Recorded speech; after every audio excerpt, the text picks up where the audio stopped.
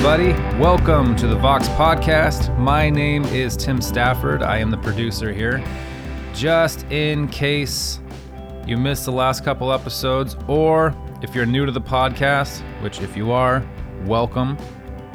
We're doing something a little bit different here in the month of December. We're doing a few mini episodes. Each of the mini episodes deals with a question that a listener wrote in. What makes this month a little bit different is that we also filmed each of these conversations, and those are available on our brand new YouTube channel, which you can access through a link on Facebook or in the bio on our Instagram account, which is just at Vox Podcast. As always, thank you so much for listening. Thank you so much for sharing, for subscribing, for liking, for supporting us through Patreon or Tithely. We are very thankful for this community. One last thing, about a month ago or so, I put a message on Facebook for anybody who is interested in joining a micro community or interested in hosting a micro community to send me an email so I can add you to a master list and try to help people coordinate with one another. I've gotten a ton of emails so far requesting to be a part of one of these things or offering to host one. If there's anyone else out there who is looking to join a micro community, who would like to join a micro community or host a micro community in their home, please send me an email at tim@voxpodcast.com. I'll add you to the list. Please make sure you give me your name and your city and state or country, and I will add you to the list and try to organize you guys and get everybody going. I'm going to try to get that all set up and emails out to you in the new year. So again, if you're interested in micro communities, shoot me an email, tim@voxpodcast.com. All right, I think that's everything. Here we go. A conversation about a question on biblical womanhood.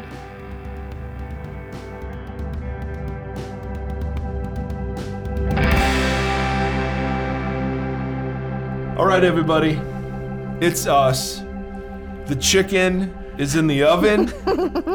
Mike, Bonnie, and Tim are gathered around a table. I'm holding, if you're on YouTube, you can see I'm holding, like, I feel very official holding this microphone like this. You look pretty official. It's way better than sitting in my boxer shorts in my office. I don't do that. Bonnie, did you see Bonnie's look of disgust when that image was thrown out there? But thank you, Bonnie. I appreciate the affirmation. All right, so we are we're doing some mini episodes again because of your incredible questions. We are recording on YouTube, at least this round of mini episodes. So if you want to check us out, and Bonnie, I gotta say, I really wanted bigger hair. I'm not gonna lie. I was hoping it would be full Bonnie. This is full Bonnie. No, it's not. You can tell. I can't tell. I've seen full Bonnie. That's because someone, helped me with it. All right, and so we've got Tim, and thankfully, Tim. Yep, full Tim. So anyway, Q&A. Thank you as always. We want to invite you to share these, to like, rate, and subscribe, to help us and support us through. You go to voxpodcast.com. So we are listener supported. Anyway, all that is to say, we've got another one of your great questions. We do. Bonnie, tee it up. All right. So here's my question. What is an accurate view of biblical womanhood? Tim Stafford will be answering this question. Oh, I thought I was the accurate description. Yeah, exactly. I hate to even use that phrase, but it's the best I can come up with at the moment. What is the theological foundation of how I'm meant to be living my life as a Christian woman?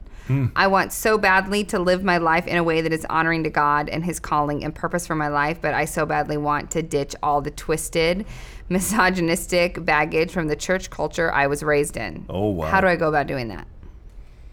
Well, Bonnie, this seems sort of in your ballpark. I mean, I don't want to stereotype here, but it seems like maybe you've asked some of those questions. I might be the depiction of a godly woman, but you should take this. I should take this question. Yeah. What do you think, Bonnie? I agree with what she said here. Growing up, it was very much an understanding that if you were going to be a biblical woman, you were a Proverbs 31 woman, which I'll get to in a minute, and quiet, submissive, soft-spoken, not loud opinions, blend in.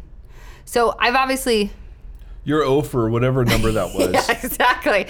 And I think when I say, like, for me, I actually don't even love feeling like the difference between a biblical woman and a biblical man. I think it's a Jesus follower. Done, hands down. So that's where I would start, is like, look at Jesus, look at his disciples. What did they do?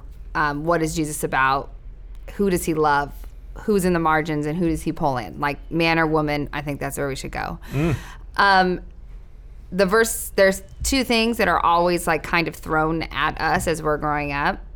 One of them is the Mary and Martha passage, which we've dealt with many times here on the podcast. But this idea that one woman's like busying herself and she's too busy, while the other one sits at Jesus' feet and she did the right thing because she's like gives up her place in the home to like pray and listen. But what's actually happening there, as we've discussed before, but I think, did we do an episode on that? I think we must have, so you can go and listen to it, is that she's posturing herself as a student at the feet of Jesus. And so it's actually a very subversive move on both of their parts. So in that... She's assuming a male space. Yeah, exactly. She's assuming a male space and a male position of a rabbi, because if she's training under him, she's training to be a rabbi. So she's taking that over. So in terms of women have to be super submissive or they can't do what they're supposed to do, that flies in the face of that.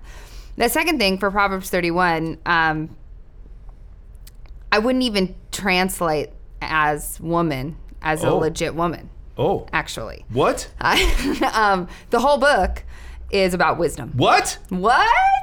And it's actually written, like Proverbs 31 for sure, is written to males who are coming up in their adult manhood. And so the writer uses... Lady wisdom as a metaphor, because honestly, like, what's going to get a young man's attention? A lady.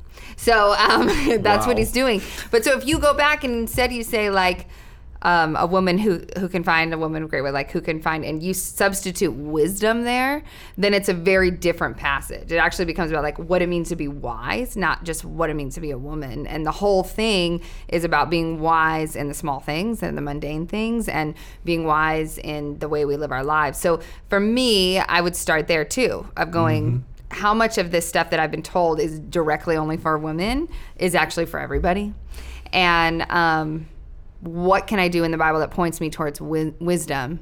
And from there, who am I in Christ and how can I live that out? I would absolutely agree with that. It was revolutionary to hear from a friend of mine who's an Old Testament scholar that no, that's all about wisdom. Yeah. It has been used to trap so many type A women into you should be a non-type A person, or shame somebody. Absolutely. Yeah. So the idea of biblical manhood and womanhood is about, to me, and I know this is totally flippant, and it's worthy of more discussion, but it's a crock. I mean, it is like from John Eldridge to Joyce Meyer to whoever teaches on gender stuff, you end up reading our cultural constructs and mapping them over the scripture. Yes, and I understand, like, of course there are principles about what it is to be a woman and what it is to be a man, no question about it. But there's not a one-to-one correspondence, because what femaleness meant in the first century is so different from what femaleness is today and what maleness meant. I mean, you just can't map it like, well, the man's always the initiator because God initiated the church. Well, okay. I mean, but see, the Bible isn't framing the conversation that way.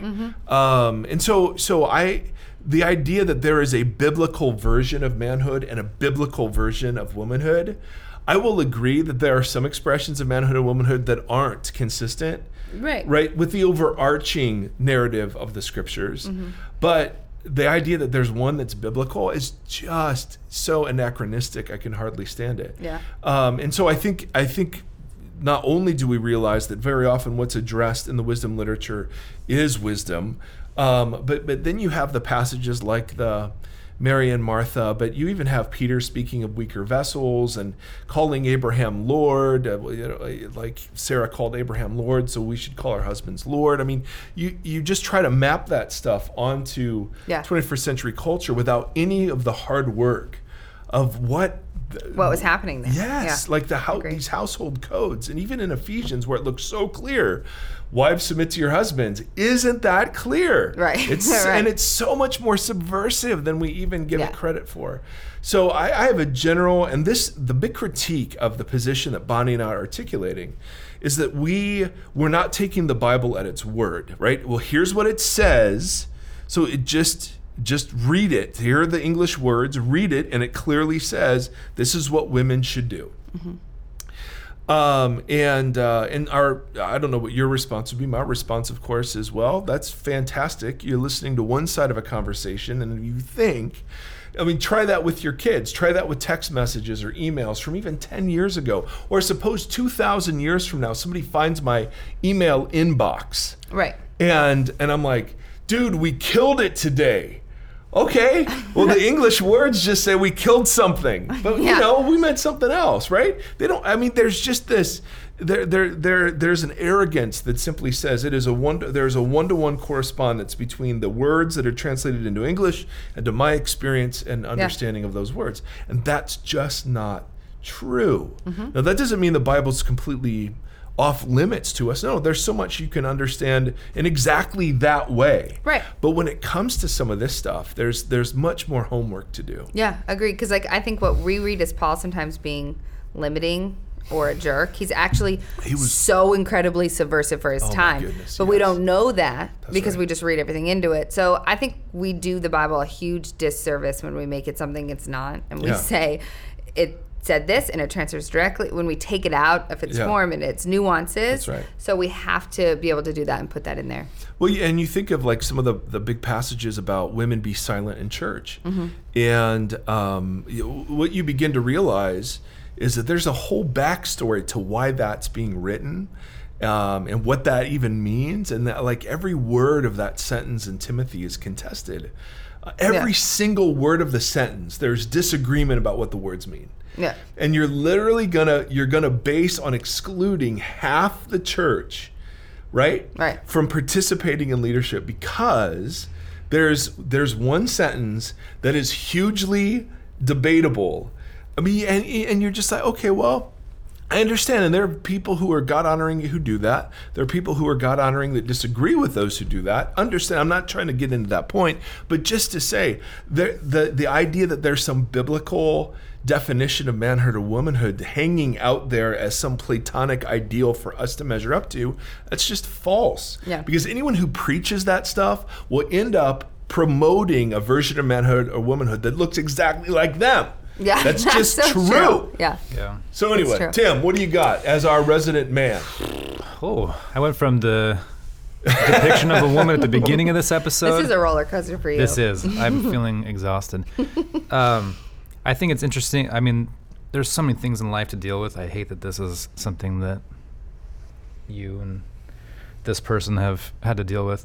The idea of like deconstruction being a liberal or a whatever idea, like what's the harm in deconstructing something even if the result is you came back to the same, totally. Yeah, you know what I mean? No like harm. just to know that what it is that you have is true. Yeah. Amen. Yeah, I love it. Great question. Who is this from? Whitney. Whitney. Great question, Whitney. Hope this helps. Yeah. Maybe just adds more to the confusion, but Whitney, we'd love to hear your thoughts. Yeah. And then any of you want to write in, you can tweet, Instagram, Facebook, or email us at hello@voxpodcast.com. Awesome. All right, friends. Thank you so much for tuning in. YouTube audience, we salute you.